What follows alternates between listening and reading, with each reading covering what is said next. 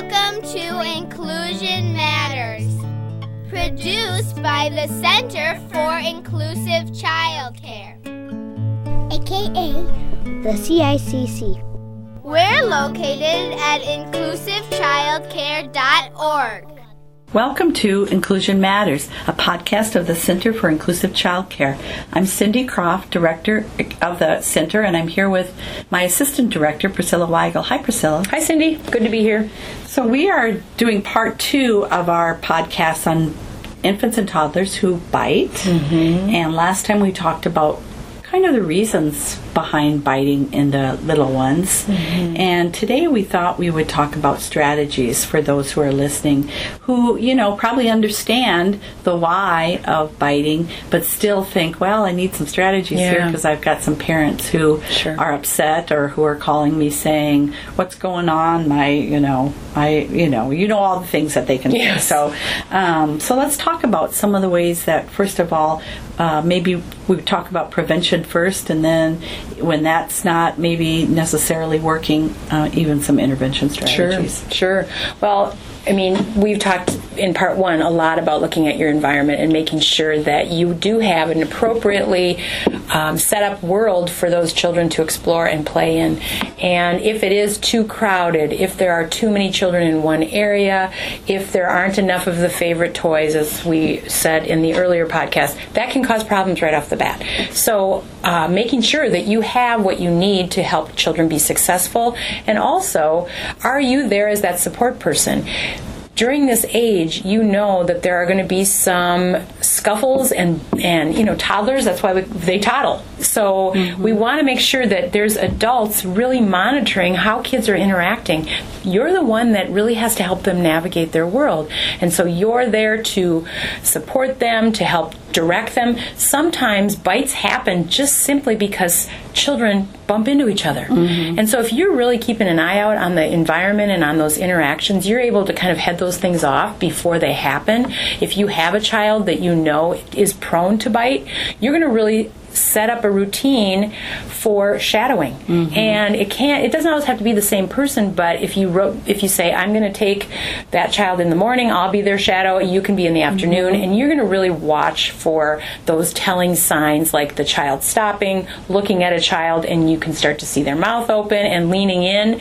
Those are signs to get over there right away and remove that other child before the bite happens. Mm-hmm. And making sure that your choices for children are age appropriate, that they're not frustrated by what's around them. They're not frustrated. When you think about the job of a toddler or an infant, they should be having so much fun. They shouldn't have to have struggles in navigating the world. Mm-hmm. We should be there to support them. So helping them do that is your job. So really, if they're not engaged with what you have out for them to do, they may turn to this peer next to them and think, let me try this, because last time that got a lot of reaction, and I'm kind of like thinking nothing's going on right now. Yeah, true. And that's a kind of a sophisticated thought process, but engagement is really important. Engagement and connection with you, and if you feel that, if we're talking about prevention, looking at patterns, looking for patterns, tracking things. If a child is consistently biting, and by consistently means daily. Even if it's just once a day or multiple times a week, that's a lot of biting. That really, not that we're concerned about it for red flags for development, but it's something that you need to address and track. Mm-hmm. Because what you may find is it's the same time of day. Mm-hmm. It's when this certain child happens to be lurking in their sphere. It's when there aren't enough trucks, or there aren't enough dolls, or they're at the snack table and they're waiting for the food, and they're just wondering, I'm kind of hungry, I'm going to take a chomp on this person next to me. Again, that's sophisticated. their mind's really not saying those words, but making sure that you are tracking for those patterns, because that is really the quickest way to change the behavior, is to say, bites are consistently happening between 10 and 11. Boy, snack time. That child must be hungry. Let's try that. Yep, maybe they need a drink of water. Exactly. Put him at the front of the line. Yes. If that's the child that bites, and you only have one who's doing it, then put help him be first. Yeah. So he gets snack first. Right. So breaking the pattern, I'm hearing you say, is really important. Mm-hmm. Once he's not getting whatever it is that reinforces that behavior, then he'll turn to a different behavior. Mm-hmm. And we should give her or him a different behavior to insert. Mm-hmm. So if there are those times that you see, wow, I've been noticing that this biting is happening. Oftentimes, some of the coaches will say, when they're talking with providers, the providers will say, it happens all the time. But then when we start to track patterns, it really doesn't happen all the time. There might be days where we'll go without a bite, but then those days when they're really intense, that's another time to step back and go, there's an uptick in biting. Why is that? Talk to the family, see if they've had a lot of sleepless nights, or maybe the child might be coming down with something. There might be a different reason. Somebody might be traveling, somebody might be visiting.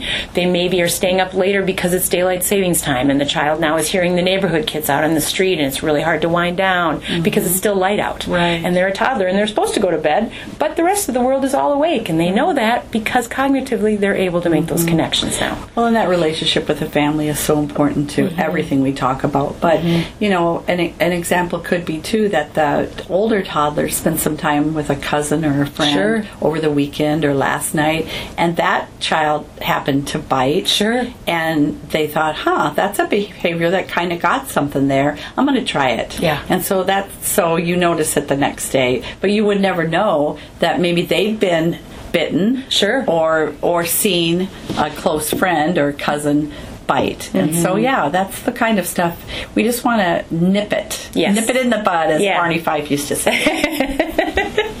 So looking at some of those strategies that you want to use, though, for that intervention. So let's say the biting happens, and what do you do? What do you do to help curb it and hopefully decrease it to the point of moving out of that stage?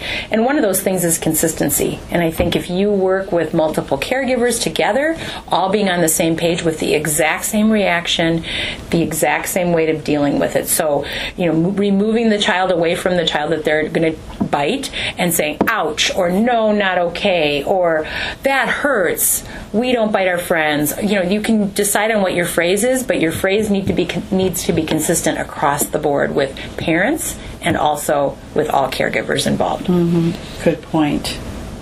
And also comforting the child, too, is comforting the child who is the one that's the victim of that bite, and helping them to see that you're caring for them, and that child that's doing the biting is not getting the fuel for the behavior.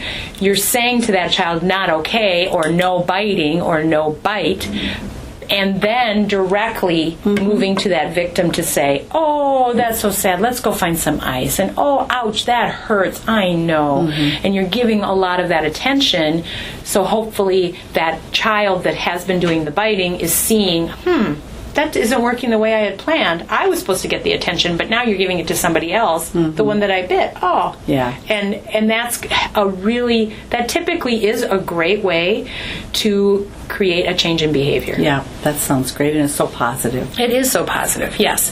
So one thing, too, that just first aid is important, and also letting parents know, especially if there's a visible bite on a child, and those of you listening who have experienced this, there's nothing worse than a parent coming to pick up their child from childcare and having a giant mouth mark on their child's face somewhere or on their body without having been told beforehand. So being proactive about the fact that there was an injury and what happened, that the care was given, and perform that first aid.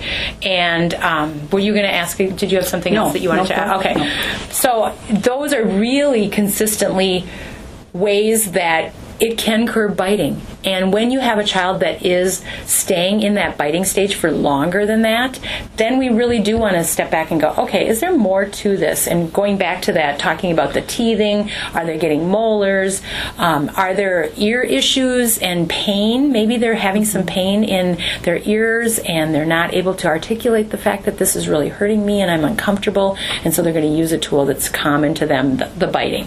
So we've seen children who, and it's not usual, but we've seen kids who ended up with having a sensory issue, and they really needed a chew toy or an intervention with occupational therapy to really help alleviate that whole need that they had to have something in their mouth, that pressure in chewing. Now that's, that would be something you discover after you had eliminated other things. It makes us really sad when we hear that programs have a sort of strikeout for children who have so many biting episodes, because then we haven't solved the problem. We've just sort of pushed it on down the road. And if the child's biting, we know there's a function to that behavior. We all know there's always a reason. And so getting at the function and then changing how the child gets gets their goals met. That's what we want for children, not just eliminating the whole issue by expelling the child. Right.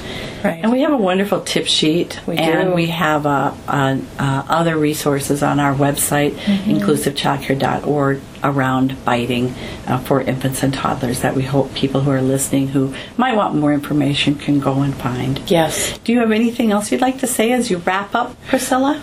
Well, I just think that it's probably the most common and challenging behavior. And so knowing that you're not alone in experiencing that pretty much every provider across the board that you will come in contact with has dealt with children who have engaged in biting. So know that there are resources, as you shared. We have great tip sheets on this, as well as just calling us or asking us and going on our website and going through our Ask an Expert option. And we are glad to be of assistance to anyone that needs help with ideas and strategies. Thank you. Thank you. That's all for now. See you next time.